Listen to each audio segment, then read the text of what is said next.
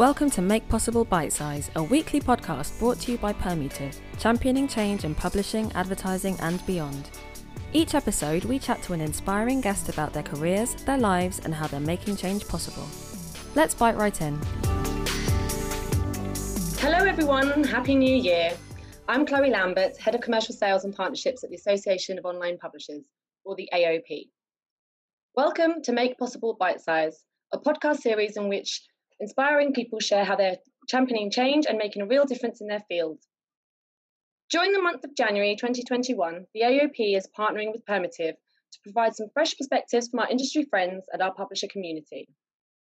We will be asking 3 thought-provoking questions of our guests, and we will get their answers to you in less than 10 minutes. Today on the show, I'm delighted to be joined by the visionary and changemaker, Ali Hannan, founder and CEO at Creative Equals. Hi, Ali. Hi. I'm from New Zealand. Thank you for joining us from New Zealand. We've managed to make this work this morning, so I'm really delighted to do that. How about we start with a quick intro from you on who you are and what Creative Equals are all about? Brilliant. Well, Happy New Year, everybody, and thank you so much for inviting me to be part of this series. It's always feels a bit embarrassing to be called inspiring, but thank you. That's kind.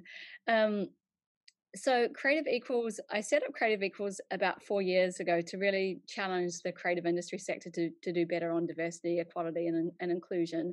I've been a creative director since 1999, and if just some stats for you, actually, in the UK, 83% of our creative directors are men, 17% are women, and of course, only 1 to 2% of them are women from a Black, Asian, multi-ethnic background. So we have a massive challenge on, who is making the work, and we have a phrase that who makes the work shapes the work. And actually, if we turn our gaze onto journalism, we also know that 95% of journalists are white, and 45% of them go to a public school. So, what our core belief is that you have to have diverse teams sitting at the table to create diverse editorial, diverse marketing, diverse creative, for all the different types of audiences that we serve. And the challenge that we have is you get bias that gets written into that whole process if you don't have diverse teams at the table.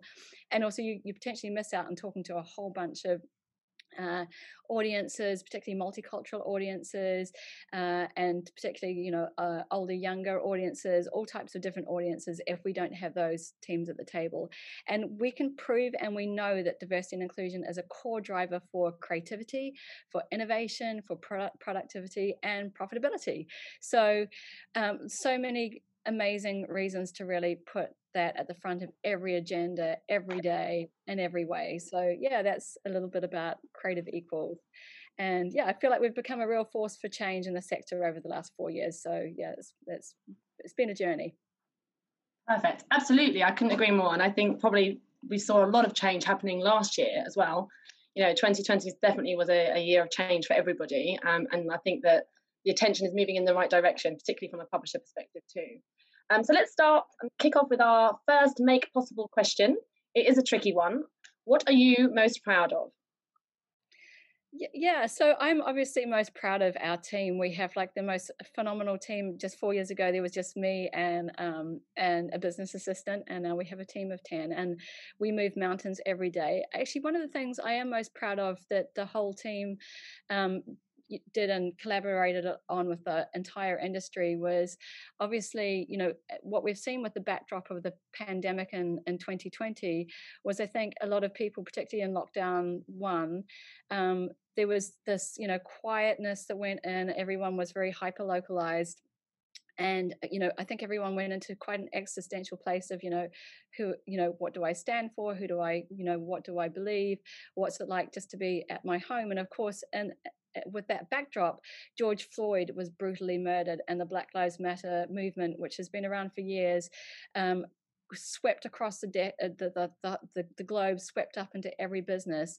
And with a whole bunch of community groups from across the sector, we were able to pull together a letter, Adlan Commits, and we got like over 500 signatories to really sign up to 10 commitments to really, push the agenda on ethnic representation at every level across the sector. So I'm most proud of that. And our team worked day and night across the sector with so many different organizations to really make that happen. happen with Media for All, advertising, Brand Advance, NABS, ISBA, the IPA, AOP, so it was just a phenomenal time. And I really hope that this time, that when we sort of start looking at the stats on that we can really see that it had a massive impact and that we really shifted things. So most proud of that. And we've also campaigned around press pause. So really, getting people to have conversations about inclusion at the editorial and creative tables.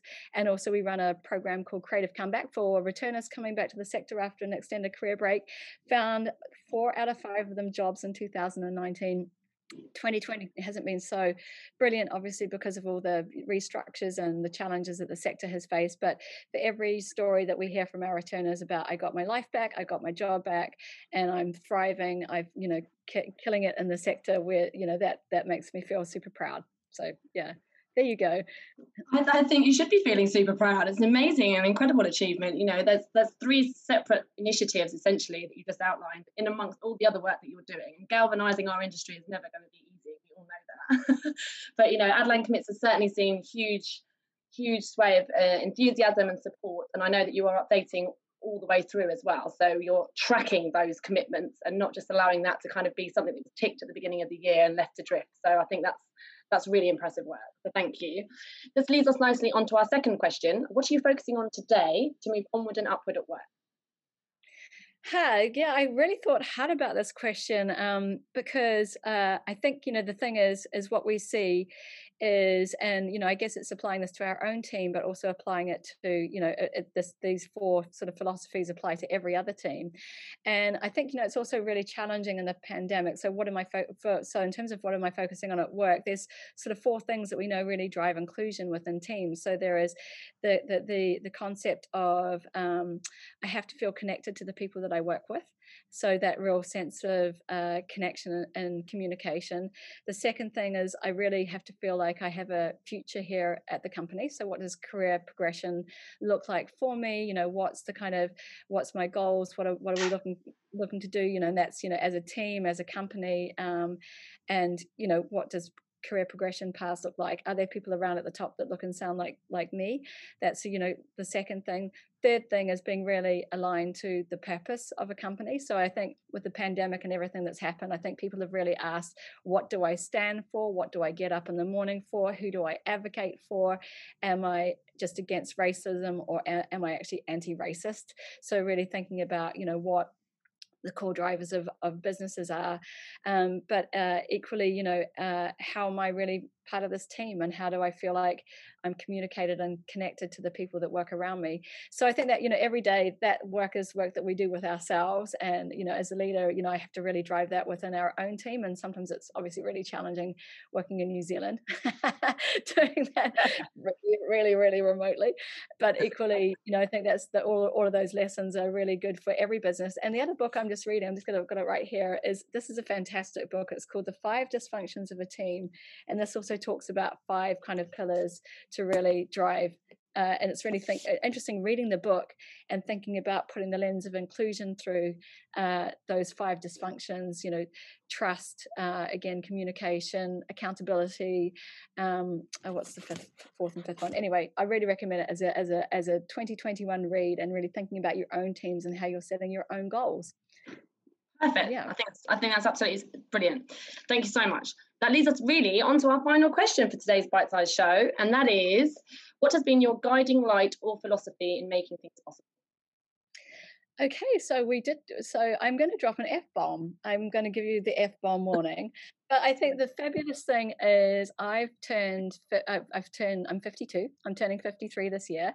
And one thing I've really come to realize as I've gotten to my 50s is that time is really short. So I believe in what I call the fuck it factor, and knowing that actually I've probably got like limited years and time on the planet. So when I wake up in the morning, I always put things through the fuck it factor filter, which is like, if I'm questioning myself, should I do this or that? I think, well, if I've got limited time and I've really got to do the things that I believe in and I feel like going to live out my values and purpose, then fuck it, I'm going to do that.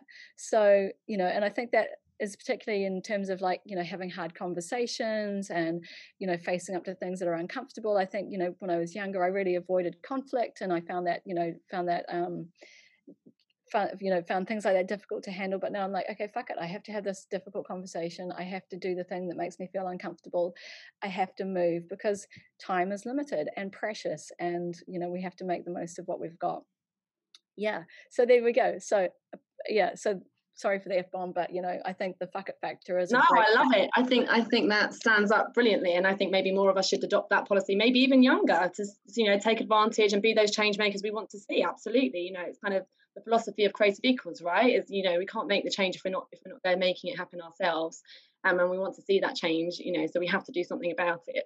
I think that's a perfect way to end. So thank you so much for being part of today's episode with us. I hope you enjoyed it. It's been brilliant hearing your insights. I'm sure loads of people are going to be really inspired by what you shared with them today. It leaves me with thanking all the listeners and viewers for tuning in to the special episode of Make Possible Bite Size. The AOP is back next week with another inspiring guest talking about what they do to champion change, think in exciting new ways, and make a difference. So all that leaves for me today is thank you and goodbye. Thank you, everybody. Thanks, Chloe. Thanks, Ali.